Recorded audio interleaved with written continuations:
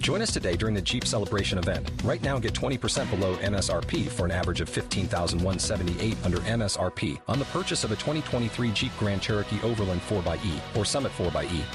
Not compatible with lease offers or with any other consumer incentive offers. $15,178 average based on 20% below average MSRP from all 2023 Grand Cherokee Overland 4xE and Summit 4xE models in dealer stock. Residency restrictions apply. Take retail delivery from dealer stock by 4/1. Jeep is a registered trademark.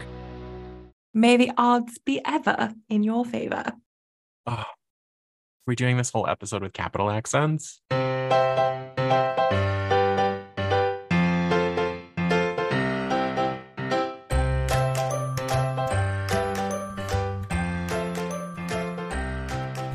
Hello and welcome, everyone. This is Jill, and if you saw the title for today's episode, you know that we are here to talk about one of my favorite series, The Hunger Games.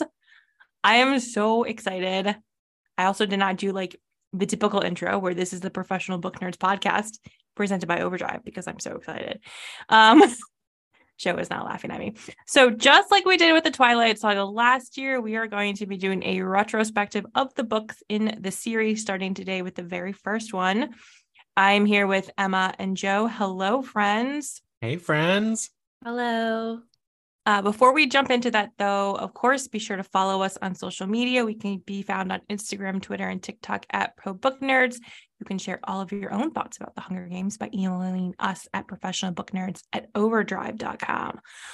So let's jump in. And as always, may the odds be ever in your favor.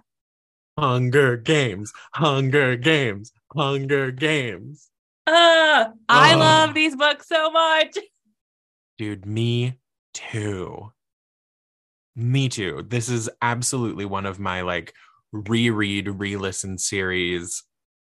It's probably, I didn't reread them this year, or I guess I'm rereading them now, but it's probably been like a year and a half since I've read or listened. And it's such a joy to be back, which sounds terrible because, you know, yeah, people are being massacred, but also it's just so good.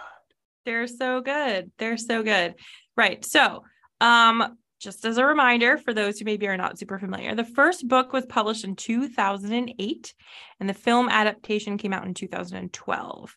The second book, Catching Fire, followed in 2009, and then Mockingjay, the concluding story, in 2012. So that was it for nearly 10 years until 2020, when The Ballad of Songbirds and Snakes, which is a prequel about a young President Snow, was published. I admittedly have not yet read Songbirds and Snakes, so my first time will be as part of this retrospective. So that's going to be an interesting time. Emma and I are a house divided on this because I liked it well enough, but it's not these. It's not the same, but sure. I did listen to it. Why, you ask? Santino Fontana. Was it Santino Fontana? Yep.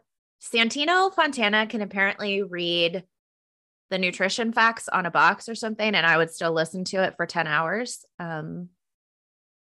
Not equating that with this, but sure. Right. His narration helped make the plot for me more interesting because, no offense to President Snow, it just wasn't quite the same vibe. Right. It's not the same vibe. And I don't know if I don't think he gets a villain origin story, you know, like he's just a villain, like, and he's a perfect villain. So to go backwards and to like, I don't know, kind of try to make him sympathetic doesn't work. No, does not work. Yeah, agreed. That's why I did not read it when it first came out, but maybe I'll do the audiobook when we finally get to it. It's worth it. It's a good listen. So okay, by episode 4, you'll be ready. I will have read it. Yes. All right. So in The Hunger Games, we are first introduced to Katniss Everdeen. She's a teenager living in District 12 of Panem, and it is the day of the reaping. What I like about this book is it just like drops you in and you have no idea what is happening. There's no hand holding. There is no like, it's a self-guided tour. You are just thrown into the museum and they say, okay, come and learn with us, kids. You are along for the ride. I was looking up some interesting things about some like fun facts. So Katniss is actually an edible plant found in the wetlands, and it's known by many names, including arrowhead and Sagittaria, which is a fitting name for an archer like Katniss. She's really good at that whole archery thing. It's kind of like her whole thing, right? That's her whole thing. So this series, written by Suzanne Collins, and what a name to give us a beautiful series. I was also doing a little background research, and apparently she drew inspiration from both classical and contemporary sources. Her main classical source of inspiration is the myth of Theseus and the Minotaur.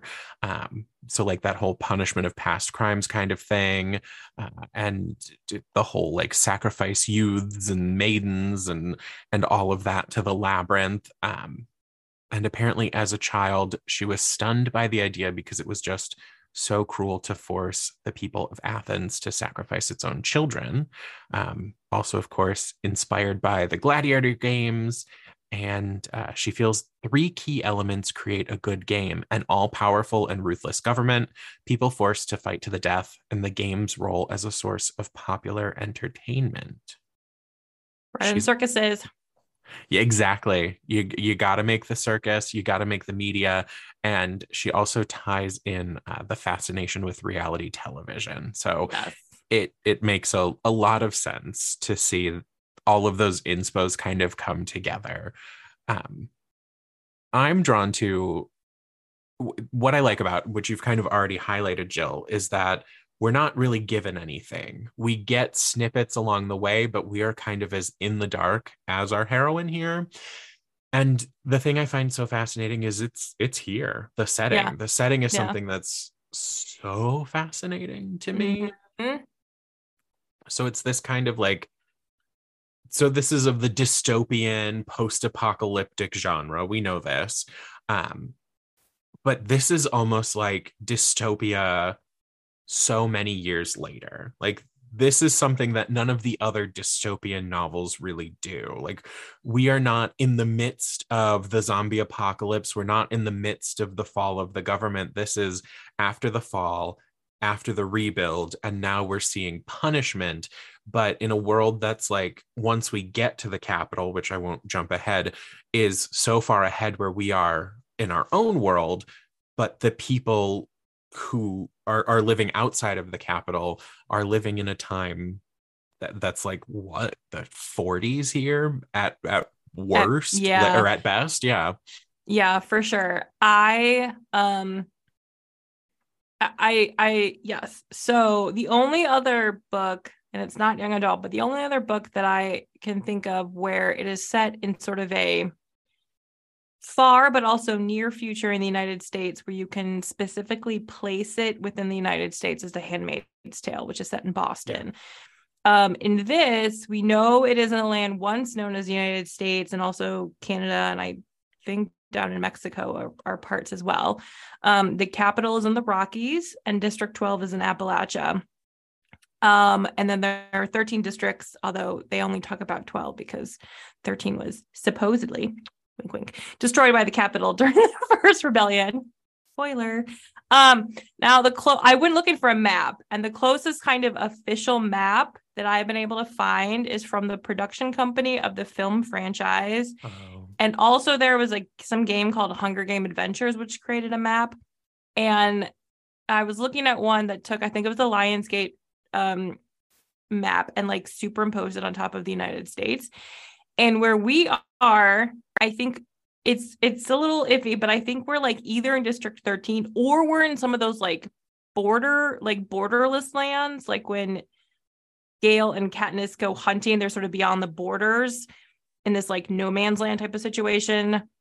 That is as close as I have found to any sort of official. There's lots of unofficial fan maps, but yeah, I'm now looking. I found one from Tumblr, and it puts us in District 11. Yeah, they're like, the fan maps are all over the place. Yeah, because this is truly just like, what if we used like actual things? Yeah. So I'm very curious. So it's hard to sort of know officially where we're located. Some have put us in like District 6. Some have put us in District 13.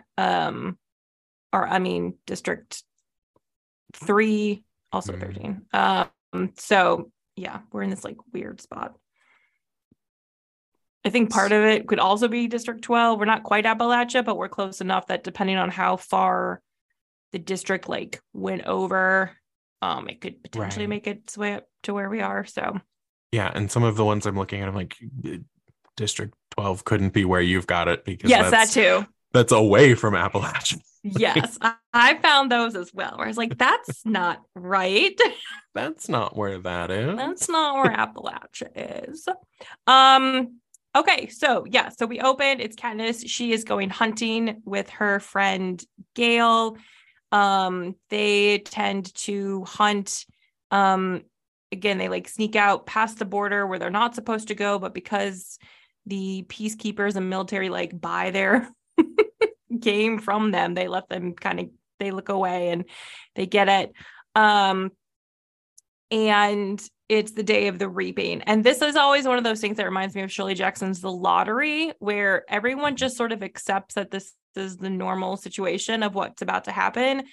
And there are rumblings of dissent, but not super loud, at least not within District 12. And then they just sort of go along their day. And then you find out what it actually is, which is a drawing to find out which boy and which girl from the district are sent off to a reality show situation where they have to kill other children within the district.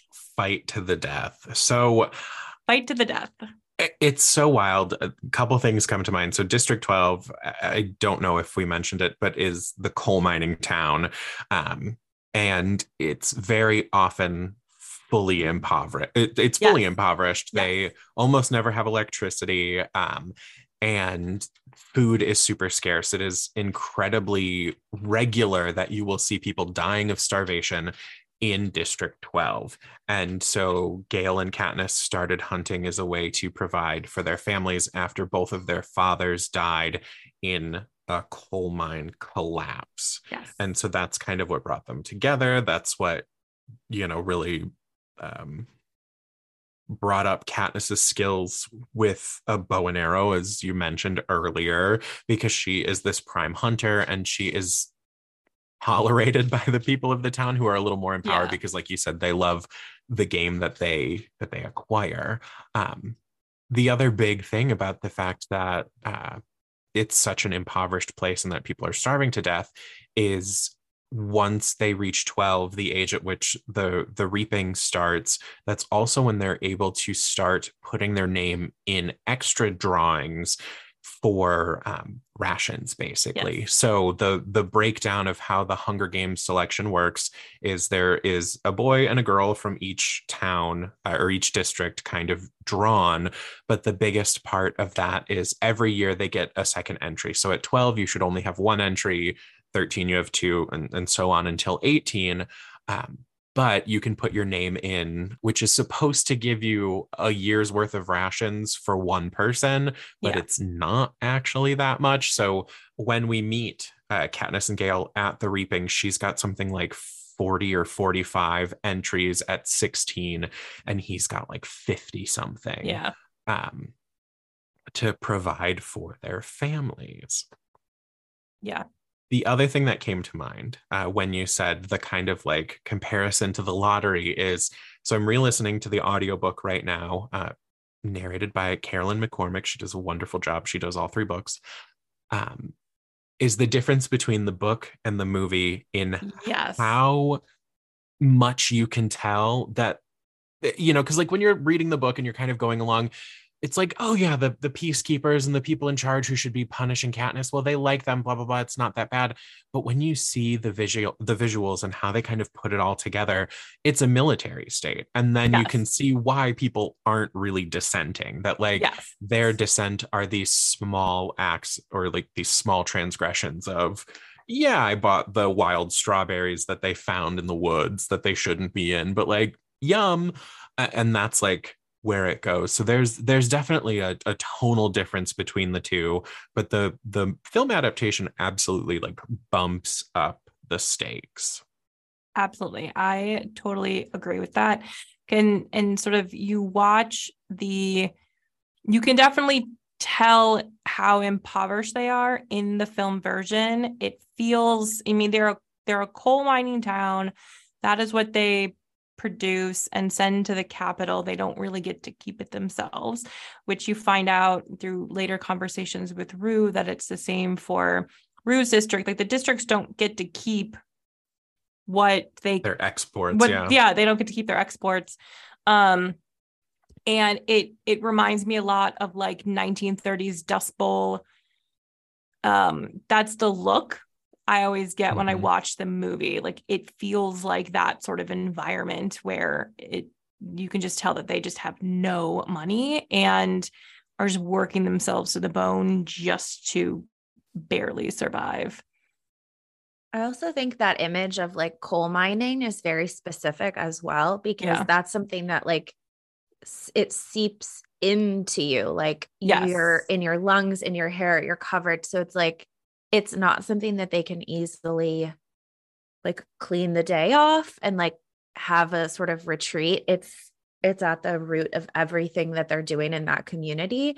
And you see that in stark contrast with the other districts in different ways, especially the closer and closer you get to the capital. Like you see just how dramatically different it is, like even on the elements of like cleanliness and that type of thing. And I think you get that visual certainly in the books, but it's really elevated in the movies as well.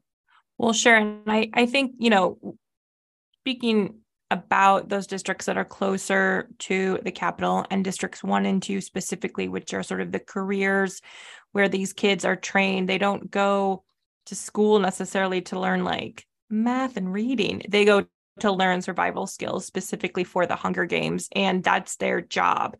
Whereas in these other districts, like District 12, where Katniss is, her job is trying to provide food for her family, and she has a survival of a much different kind, and it is very starkly represented. And you're right, the movie does a good job of displaying that difference. And her education seems to be purely historical. Everything they seem to learn seems to be how they got to the point they were and why everything is so much better that the capital won. Sure. Yep, exactly. So the day of the reaping, everyone in the district gathers in the main square of town for this drawing. And it is the first year that Katniss's younger sister, Prim, is in the drawing. She has one entry. She's 12 years old. And by very, very bad luck and very, very bad odds, they are not in her favor. Prim is selected as the girl to represent District 12. And Katniss, in a moment of desperation and love and all of the things, volunteers as tribute to take Prim's place and go to the Hunger Games instead of sending her sister. And this is very unusual, at least in these districts, whereas in the career districts, the kids tend to volunteer when they get to be 18. It's like seen as a point of pride to go to the Hunger Games. In District 12, nobody volunteers. And so this is super unusual. Add to that is that District 12 does not really have a good reputation in the Hunger Games. They've had one winner in the past, Haymitch, who's a bit of a drunk. Let's put that politely. Just a bit. Just a bit of a drunk. He's the mentor for the folks going to the Hunger Games, and nobody ever wins. And so the District 12 is going in with a lot of odds against them. And then Katniss decides to volunteer, and alongside her is selected Peeta Mellark, who is the boy with the bread. He's the baker's son, and he is the boy selected to represent District 12. And look, when it comes to YA books, I'm not always a fan of the love triangle, but it gets set up here very well with Gale and Peeta. What are you going to do? It also gets set up in such like a beautiful way of Katniss didn't know she might have been in love with Gale until she's like, wait, am I? And we will have to ask what team we all are, I think, probably by the end of this. Oh, I'll say I'm Team please. PETA. I'm Team PETA. I was never a fan of Gale. I am also, so like, I think in the movies, I feel like I might have been Team Gale, but That's in the fair. books, I'm Team PETA. Like, Yeah. and I think that's translated to overall that I am Team PETA. And here's Emma gonna roll in and say Team Gale. Okay. I similarly, no. And so I have not read these books since I first read them. So Okay, I've seen the films since many times, but I've not read these books since 2012, maybe, when I like did a full sweep of all the books. I'm different books to movies as per our prerogative as book lovers and film lovers, but I am struggling to remember which one was which. I'm almost positive that I am Team PETA. Shockingly.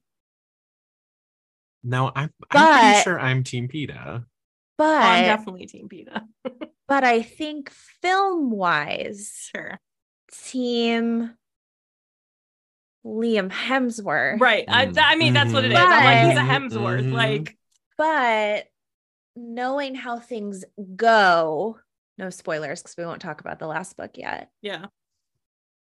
Yeah, they really kind of just wrapped that up and made it so that the choice is really just one. PETA. Yeah. PETA. I mean, so spoilers.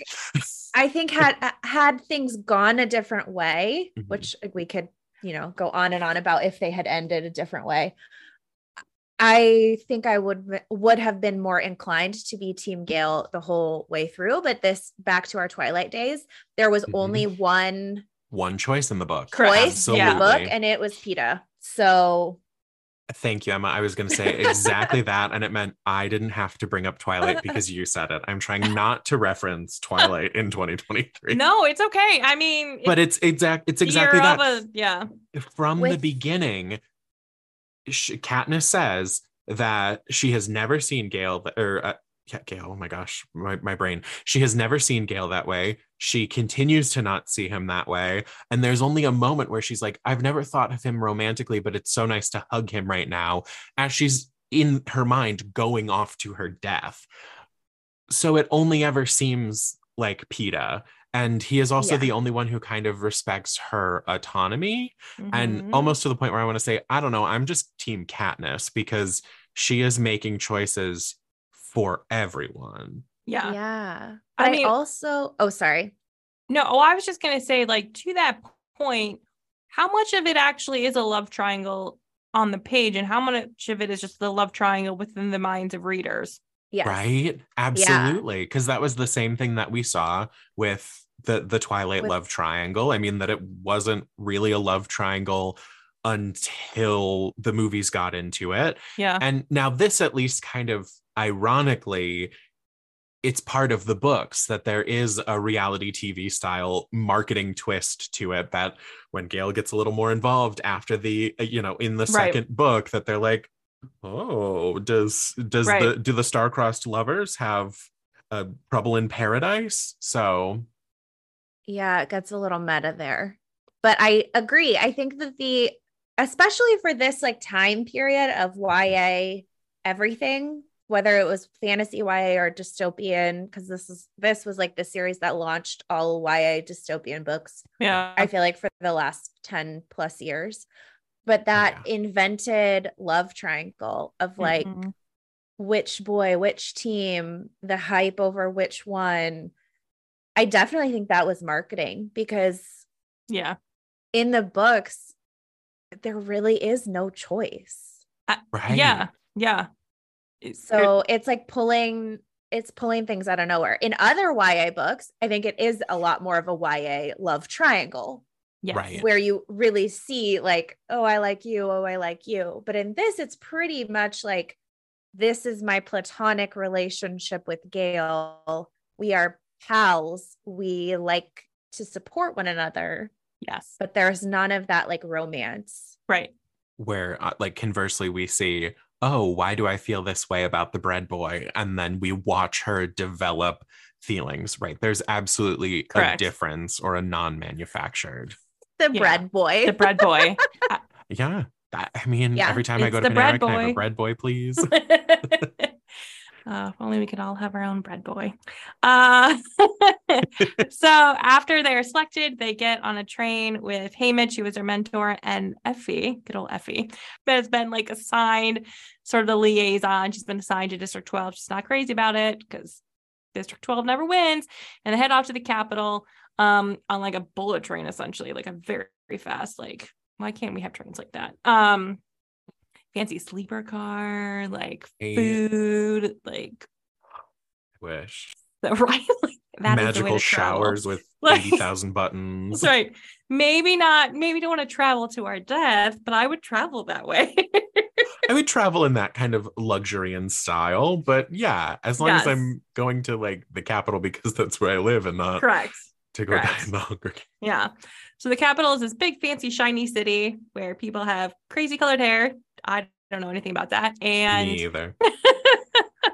And it's just a very different experience and environment. And they are exempt from the Hunger Games participating in it. They are audience members. And we learn that the Hunger Games exist, as you mentioned, Joe, like a form of punishment for the rebellion of the past and the districts, and the Capitol, the folks who live there.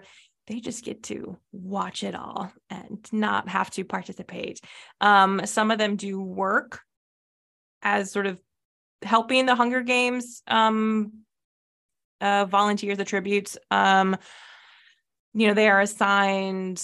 They have a stylist. Thank you. Wow. They have like a whole style team as far as who's doing hair, makeup, fashion. Yeah. There's also the game makers, the people who are designing the course basically, and as we see in the movie, also kind of like what is it, the cabin in the woods kind of style. Like that, it's a very similar parallel of like they are deciding, oh, we need some fireballs going off now and pick up the wind.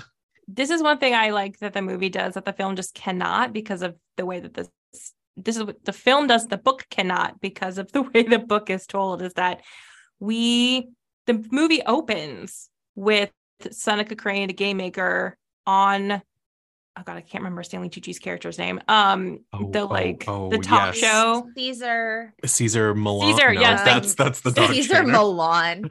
It's Caesar Flickerman. Yes, like that's how the movie opens, is with Seneca Crane, the game maker, on Caesar's show, talking about the games. We don't actually meet Seneca in the book because Katniss does not meet him in the book. He is a behind the scenes character, and by the time, well, okay, spoilers. So in the movie, we get to see, that cabin in the woods behind the scenes of how the show actually, the Hunger Games reality show operates, which I like that part. I like seeing, they're like, in the book, there's a scene where she's getting too close to the border and a firewall suddenly appears to push her in a different direction. And in the movie, that is translated to us through one of the employees getting too close to the border. And Seneca's like, throwing a frame wall.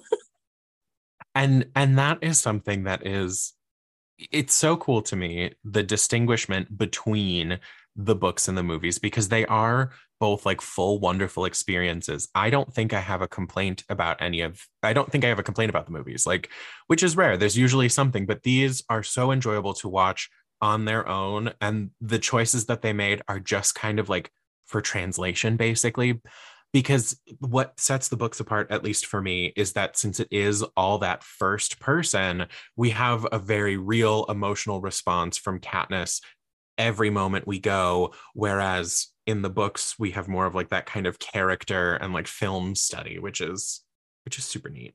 You've worked hard for what you have. Your money, your assets, your 401k, and home. Isn't it all worth protecting? Nearly 1 in 4 consumers have been a victim of identity theft. LifeLock Ultimate Plus helps protect your finances with up to $3 million in reimbursement. LifeLock alerts you to identity threats you might miss. And if your identity is stolen, your dedicated U.S.-based restoration specialist will work to fix it. Let LifeLock help protect what you've worked so hard for. Save 25% off your first year on LifeLock Ultimate Plus at LifeLock.com/aware. Terms apply. Hey there! I'm Hannah. And I'm Audrey. We are a sister filmmaking duo and co-hosts of Sleepover Cinema, our show where we analyze the films that created the collective unconscious of the girls, gays, and theys of the late 90s and early 2000s. Princess Diaries, The Cheetah Girls, Aquamarine, Cinderella, the one starring Brandy. We haven't stopped thinking about these movies since we first saw them, and we want you to rewatch them and review them with us. Are these movies as bad as critics would have us believe? Do we even care if they are? We are always unpacking that very question on Sleepover Cinema. Check out Sleepover Cinema wherever you get your podcasts or at evergreenpodcasts.com. See you soon.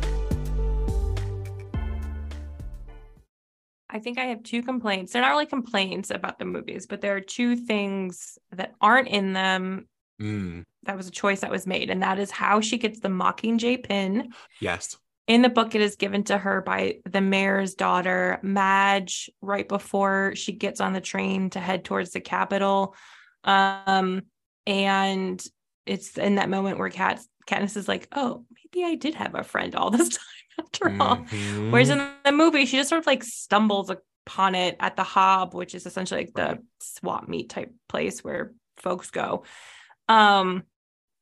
And then the other thing, what I like about the books, and because it is all through Katniss's perspective, and because she's all alone, it's almost all internal dialogue, is we really see her thought process through every move that she makes, both before the Hunger Games, but especially in the Hunger Games. She really, you see how incredibly smart she is in thinking ahead. There are scenes where she's like trying to find water source and she can't find any, and she's like dying of thirst, and she's like, I haven't received any help yet. That must mean that water is close by, right? Like they can get sponsors outside who send them things. And there's other scenes like that where she's really able to understand these games in a very, very deep, like chess level way that you don't necessarily see. You don't get that in the movie. I mean, you still like her choices still make sense in the movie, but I really enjoy reading the books and being able to see that perspective of her thought process through every step she takes. You're right. I do have some complaints about the movies that they're like you said with Madge. It's like small stuff. Yeah. It's always those little things that like, oh, why couldn't they just like either, why did they have to make this the way that this was delivered? Like the tiny changes of that character doesn't interact. And right, the almost like the female protagonist of it all in the movie is so much more like damsel in distress, even though she is the strongest character. Right. So I think she still falls victim to that. Like she's doing a lot less thinking through things in the movie compared to the books, which are just like an internal monologue of, well, if I don't do this, then I will starve to death, and then I will, and like, right. It's a big difference. And she is a much more powerful character in the books than in the movies. And right, she's got so much more personality to her in the books, I'd say, as well, because she has friends, she has people that rely on her, even if they are those people from the Hob, they're relying on her for getting the good stuff. For sure. Okay, now I'm going to talk about my favorite scene in the book, and it is her skill test with the game makers. Yep. It's so good. I love any scene in a book where it's like this, where someone like a student, it's often in like students like applying for magic school or something where they have to kind of prove themselves. And in this case, Katniss the tributes are, once they get to the Capitol, they're all ranked by the game makers, because again, this is a reality show and people are placing bets on them and deciding who to champion. And they have a private skill test with the game makers. None of the other tributes see what it is. They just learn what their score is after the fact. And she goes in and she's basically being ignored by the game makers. She has a bow and arrow there, but it's different than what she's used to. And so her first couple of shots are not great. And then out of a moment of frustration at being ignored, she looks up and she sees that the game makers have like a roasted pig on their table with an apple in its mouth, and she just shoots that arrow right through that apple and pins it to the wall, and then it's just like, peace, I'm out. Yeah, just like leaves. It's so good because it comes back to her like, hey, so she makes a promise to her sister right before leaving for the games that she wasn't going to give up. Yeah. And I think we see these moments of like intense frustration where she knows, like, when it's something that she should be succeeding at and she's not giving the opportunity to, that this is where she acts out, and that's when she really proves herself. And so I think it's the idea of like, I promised Prim that I wasn't going to give up, and this is my chance to get a high enough score so that I get sponsored so I don't die immediately. And that's kind of what we see a lot, those just moments of frustration. And then we see her anxiety afterward because she's afraid she's doomed her family. She's afraid that, you know, she's going to be executed, that her family's going to be taken out. And it results in a really good score for her.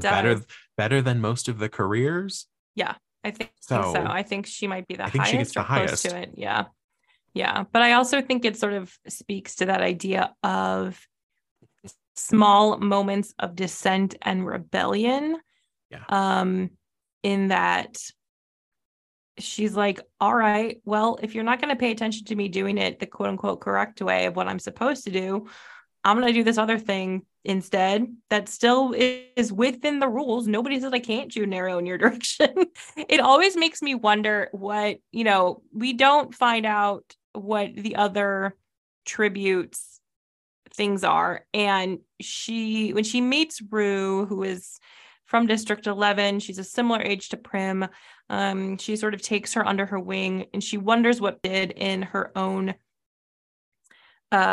test with the game makers. I wondered if she sort of like climbed up, and I'm like, what if scaled the walls and like went into their ledge where the game makers were? Right. It was just like, hey, what you eating? Or all of a sudden appeared next to them and was just snacking. Yeah. Because right, like, she got a decent enough score that people weren't counting her out. Yeah.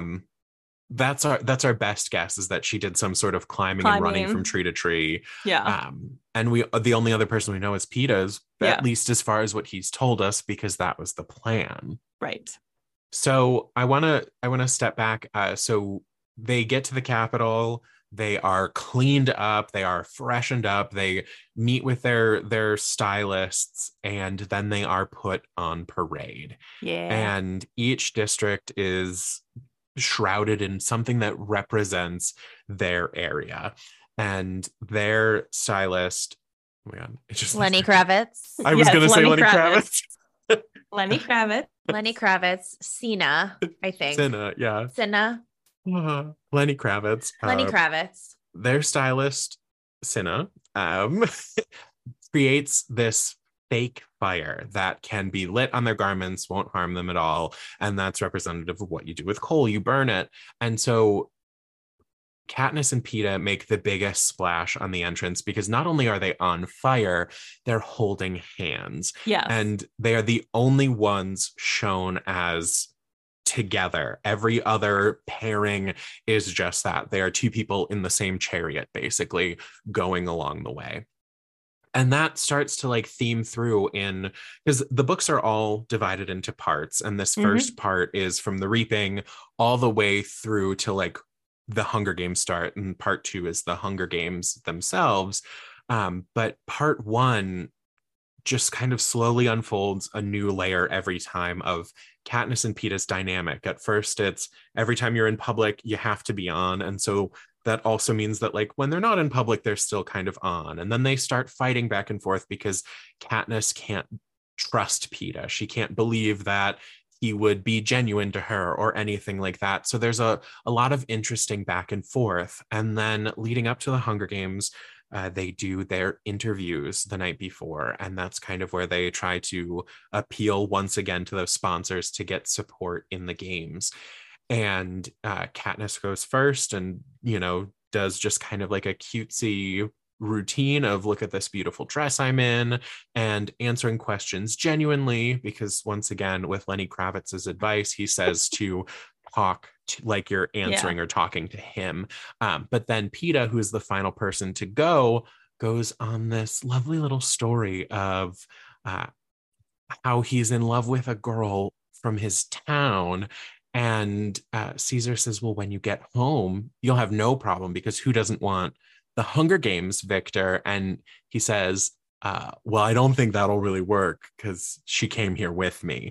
And so it just really ramps up from there, that we see it even kind of play out once they're in the games themselves. So now is where we get to kind of like dive into the games a little bit. I know. Because it's absolutely bonkers.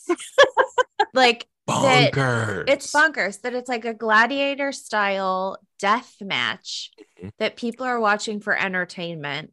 Where you've got 12-year-olds and 18-year-olds fighting like to the death.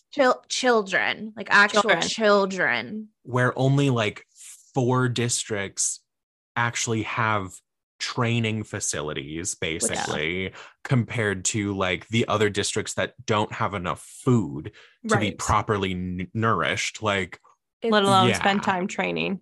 Well, and that there's so many layers here that these children are having to navigate and think through the politics of getting sponsors, the physical demands of like staying alive and fighting people with weapons.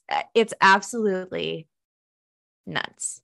And when you're looking at like their prep team, basically the people around them, yes, their sponsor from their district understands. They understand what it's like because they're a winner from the games, but they also, even though they now live in a nicer part of the district that they live in, they still know what their life is like. So there's some relatability there.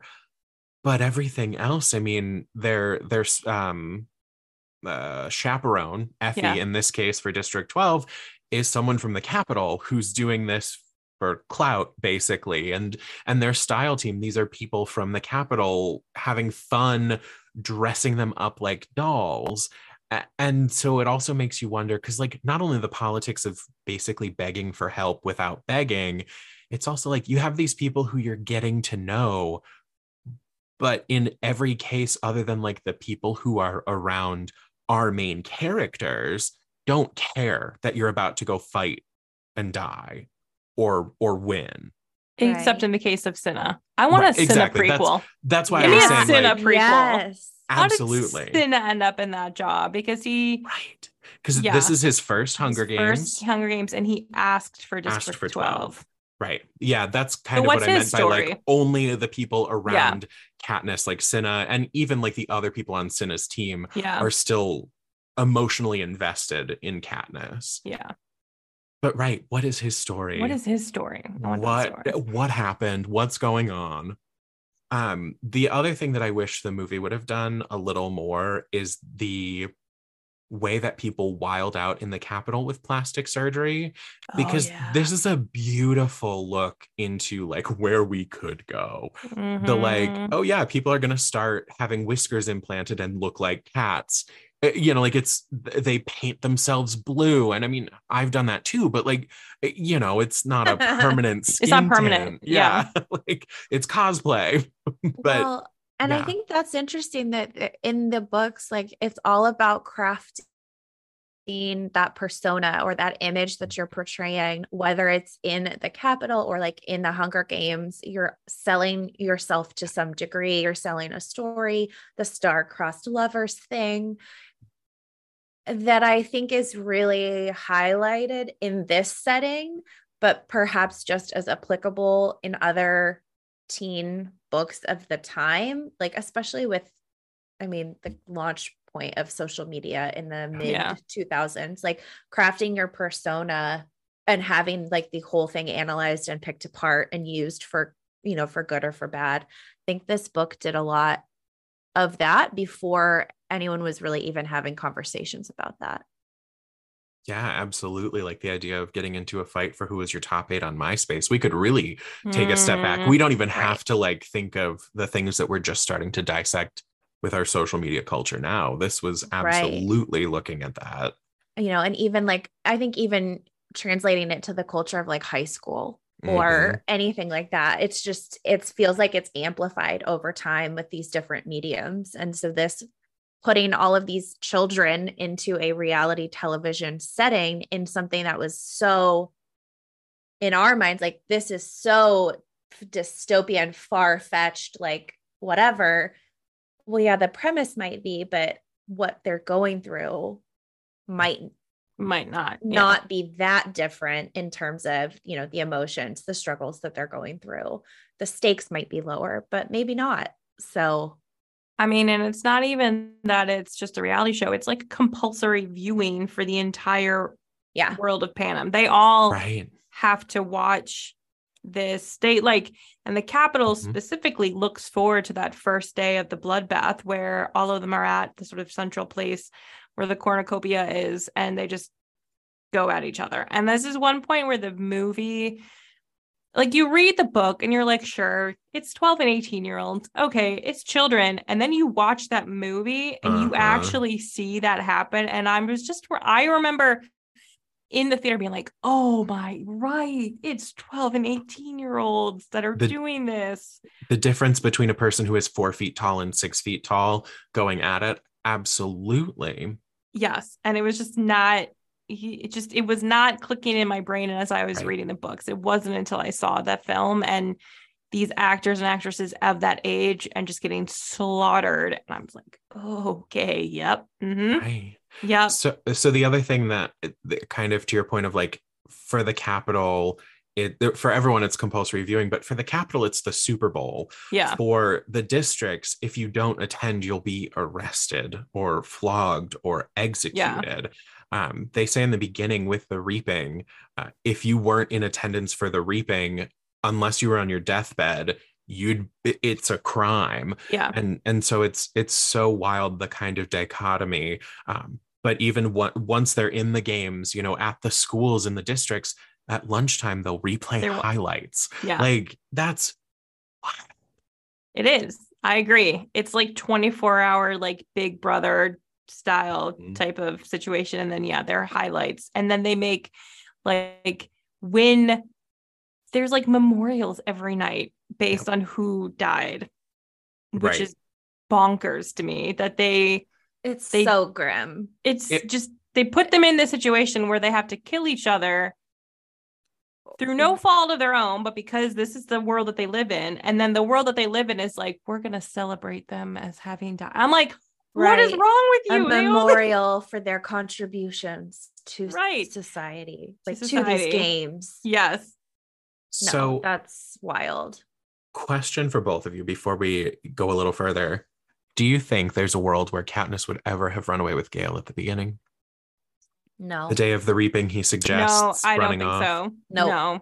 Yeah, not me either. I've been trying to like parse out when she could run, and she only, like, to her credit, only thinks about it once. Like, should I have done it? But yeah, I don't think so, because the whole she is in work mode to keep her mother and sister alive. That is her only focus. And she's like, my mom and sister would not go with me, and I can't leave them behind. So no, I don't think she would ever run off with Gale.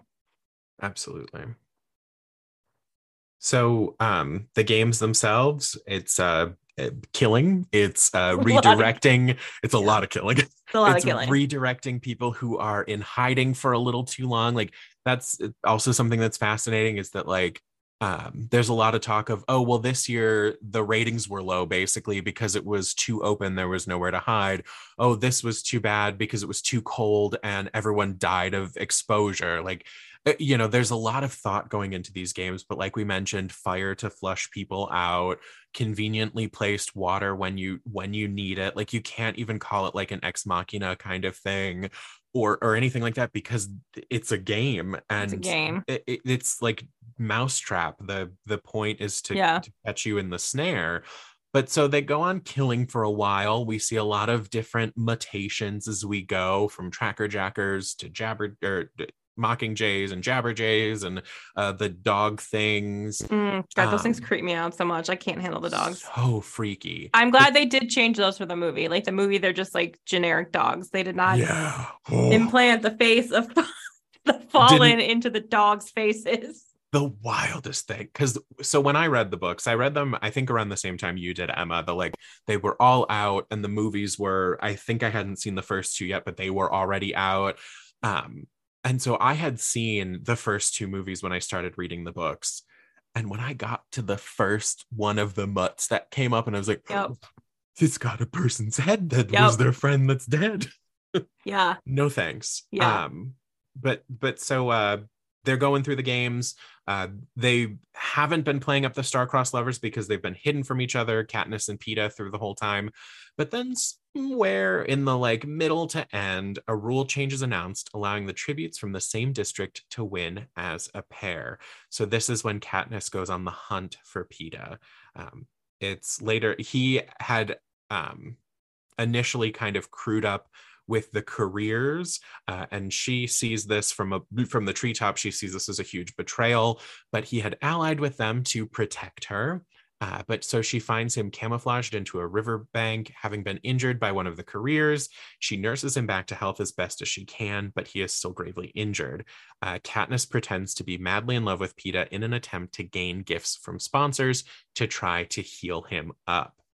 When the game makers send a delivery of what each contestant needs most, Katniss risks her life to obtain medicine for Peeta. So I should say, this does not come from the sponsors. The game makers, in an attempt, because they've all now kind of huddled up with their district to try to both win, they're now making a second drop at the cornucopia, basically, the central point where all of the goods are. So she risks her life to obtain this medicine for him. She's intercepted by career tribute Clove, who gloats over Rue's death. Can't dwell on that for too long. And tries to kill Katniss, but is killed by Thresh, Rue's partner from District 11, who spares Katniss for Rue's sake. But then the medicine saves Peeta's life. So as the games kind of continue, Katniss and Peeta are the last two survivors. As they have come out and they're like, cool, we won. The game makers revoke the rule change to force one to kill the other for a dramatic finale. What a way to set up the star-crossed lovers to succeed and then go, okay, who really wants to live? The thing of it is that it's not even clever for the game makers. Well, no, I understand that. I feel like they don't know their audience. I mean, I understand why President Snow gets mad about this, because he feels that by doing that, it will fuel the rebellions happening in the districts because they're watching these two, and now you want them to like kill each other. I feel like the Capitol too, though, like the viewers of the Capitol have also fully bought into this relationship. It's not just the districts.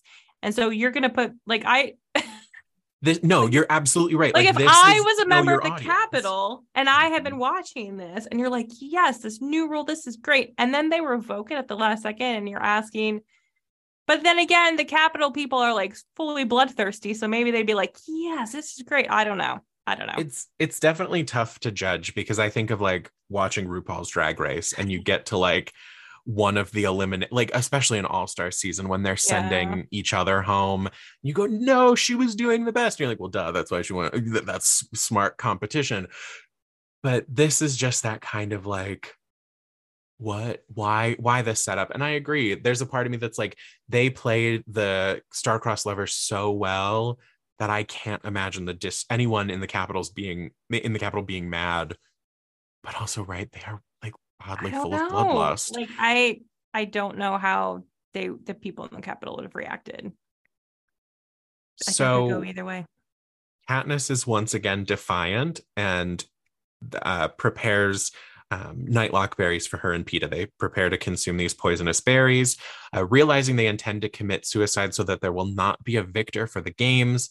The game makers declare Katniss and Peeta the victors. Although both of them receive a hero's welcome as a couple, Katniss is warned by Haymitch that the Capitol may take action against her for her defiance.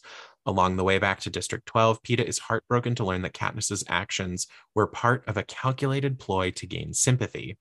Katniss, however, is unsure of her own feelings and her future. Bum, bum, bum. I remember reading these books and being like, how are they going to get out of this situation? And it's so simple and ingenious. It gets me every time. She's like, we're going to fake suicide. And sure enough, just like, it's interesting because in the book, they put the berries in their mouths. Yep. Whereas in the film, the game makers come in with the new rule or like, stop before they even get that far. But in the book, they're like, she's like, you got to trust me on this one. They are fully committed to hoping this works and put the berries in their mouth or at least get to their lips, that's a lot of faith you have to have in somebody to be like, they're like, because for all you know, like she's trying to win. Yeah. She's trying to win. Yeah. Yep. It gives a lot. It shows a lot of Peeta's love for Katniss already. Yes. Because we are hearing all of this from Katniss, from her perspective, not even just her perspective, but from inside her head. These books do so well at making you feel like you are in her head. Yes. The whole time she's doubting Peeta. Is this a strategy? Is he playing all of this to just make it easier to kill her? Whereas the meantime, he's like actually just like, no, it was totally a joke, but he actually was telling his feelings to the public. He's like, oh yeah, no, I was kidding. Oh yeah, no. I don't like her. She's whack. Yeah. It's so good. It's so good. And we cannot talk about Rue too much because I will cry. But I will say this. When it comes to the movie, folks, there are two descriptions of Rue that come up several pages apart, and both of them describe her as black. So yes. So don't be angry for no reason. Just gonna put that out there. Just read the book. There are two descriptions, and both times she's described as having dark skin. So that's all I'm gonna say about Rue. So sad. It's so sad. I know. The flowers are just like as we are approaching the end of our first retro of the Hunger Games, book 1, The Hunger Games, I wanted to throw this out. When you brought up Haymitch earlier, I just pulled up the Wikipedia. He won the 50th Hunger Games 24 years before the events of the first book. So he's from the same place as Katniss. He's from the Seam. He's described as having the same characteristics as Katniss and Gale. And he was also 16 when he was brought into the Hunger Games, but he was reaped for the second quarter quell. And I just found it fascinating. There were 4 instead of the normal 2 tributes from each district who participated. Right, because the quarter quells are the fancy ones where they change things up. Right. He became an ally to a girl named Maisie Donner, the original owner of Katniss's symbolic Mockingjay pin, but was later forced to watch her die. Wait. Okay, wait. Do this math. Yeah. He's 16 when it's the 50th Hunger Games, right? Yeah. When he's a champ. And we're how many years later? 24. 24. So no. I'm sorry. Yeah, it's 24 because book 2 is the 75th. Wait, did you say he's the 50th? Yeah, he was the 50th. Oh, the 50th. Okay, then yes, 24. So he's 40. He's meant to be 40 years old. I buy that. What is that casting though? Alcohol. No, seriously. Okay. I think I'm like, wait a minute. Yeah. No, but Joe and I were talking about this before you joined us. I think the casting of the film is superb. I don't think there is really one bad casting in it. Like I saw that like Donald Sutherland like championed for the role. He wanted President Snow. And the cat, yes, and like hey, like everything is so good, but I'm going to contribute. He's an alcoholic. He's been drinking probably for the past 25 years. Right. Started when he was 16. Right. I'll buy him as a 40-year-old.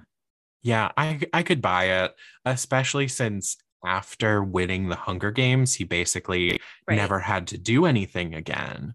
Well, he didn't. He probably tried the first couple of years with the new, he's their mentor. His only job then was to go. Yeah. But Yeah, so then he's like living on the high hog every year when he goes to the Capitol and is just hanging out with the other sponsors. I mean, right. I 100% buy him as 40. Yeah, so I was just fascinated by all of this, and I'm like, where do I need to go to read more lore? Where did I miss this from? I think that I do think you learn more about Haymitch in one of the other books. I think you learn more about must have been so focused on like, okay, get me back into the story, but I'm just like, what? No, I mean, I know that like in the first one, in the Hunger Games, Peeta and Katniss are like, how the hell did Haymitch win? Right. But I feel like you do learn more about how there must be his gameplay in a later book, but I could be making that up. But so it's very interesting because he's basically been in a stupor for 24 years, and then he is revived by the energy of Katniss and Peeta. And you don't want to like him at the beginning, but as time goes on, you can see that he understands the strategy. He's doing the best he can to try to help these two kids out. Mm-hmm. And it's just such a good book. I have to say, if you have not gotten into the dystopian reads yet, if you have not gotten into the post-apocalyptic, if you haven't tried to read out like this is a great place to start. These books are beautifully written. They are really well thought out in their mythology, in their lore, and it is a great adventure sequence.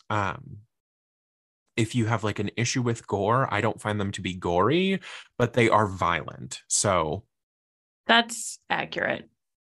Yeah. They're violent, but they're not necessarily gory. I don't really think there are any vague descriptions, but there's not like graphic descriptions. I'm trying to think of. I think, you know what, honestly, I think the worst descriptions are left off the page. There's the career, like when they get to the final three and it's Katniss and Peeta and the guy from District 1 starts with a C. My brain can't remember. Thank you.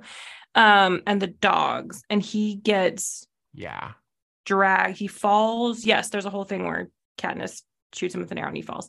And the dogs get to him, and he does not die right away. It takes a very long time until Katniss puts him out of his misery. And all they hear are like, it's dark. They can't see him. The dogs have like dragged him away, and they just hear him moaning. And I'm like, you can only imagine.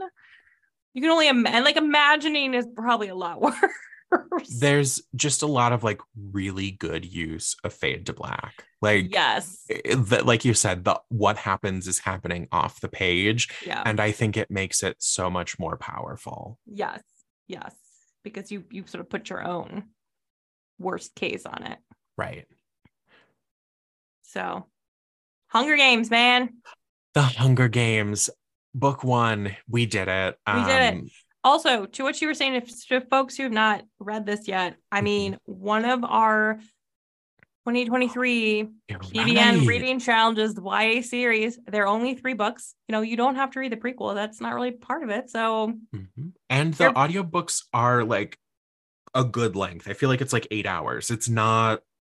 It's like 10 hours. Short and snappy though for a series, I think. I think the book, I read The Hunger Games over the weekend in preparation for this, and then watched the movie again. And it took me like 2 days. Like the like Mockingjay is longer, but the first one at least is. I think it's like around 300 pages. Yeah, or so. It's like YA pages. It's not like right. And for our parents with like middle grade and teen readers, if you want to like have something to read together, I don't know. This is maybe not middle grade. Maybe not middle grade. No. Not middle grade. This is too old. Teens, but teen readers, if you want like a moment to connect, this is a really cool opportunity to have like a book club in your home. Yeah. Get your kids' reaction. You also get to read some really good books. Ugh. Plus there's the movies. You can do movie night then. The movies. I'll have a lot more to say when we talk about Finnick. Oh, I love, you know what? Catching Fire. So now, is this because of the movie or because of the book? Both. I Catching Fire is my favorite of the series. So I am very excited also to agree to the second one. And I might be most excited to get to talk to you both about how the series ends with book 3, because I still have so many opinions and feelings, but I am with you that Catching Fire is also my favorite. Book 2 is the best. I love book 2. I will say it. I mean, I love the Hunger Games, but I really love Catching Fire. So it feels like once you've read it enough times or even watched it enough times, you're just kind of actually waiting for the things that happen in the second one. That's what I found myself doing. Like I'm almost done with the audiobook, but I'm like in the middle of the games right now. And I'm like, every time she got in the elevator, I was thinking of what's her name. And I'm like, that's not going to happen in this book. That is my favorite scene in the movie. She is so well cast. Oh my God. Yes. Well cast. Ugh. Yes. So, thank you everyone for this first episode of our Hunger Games retrospective.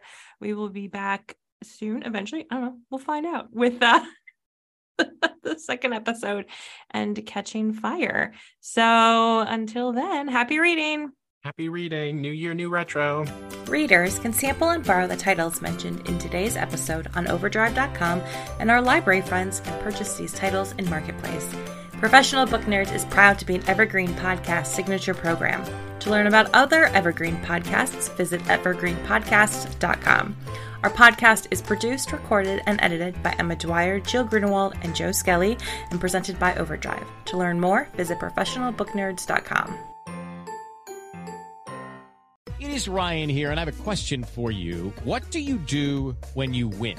Like, are you a fist pumper, a woohooer, a hand clapper, a high fiver? I kind of like the high five, but if you want to hone in on those winning moves, check out Chumba Casino. At ChumbaCasino.com, choose from hundreds of social casino-style games for your chance to redeem serious cash prizes. There are new game releases weekly, plus free daily bonuses, so don't wait. Start having the most fun ever at ChumbaCasino.com. No purchase necessary. VGW Group. Void where prohibited by law. See terms and conditions. 18+.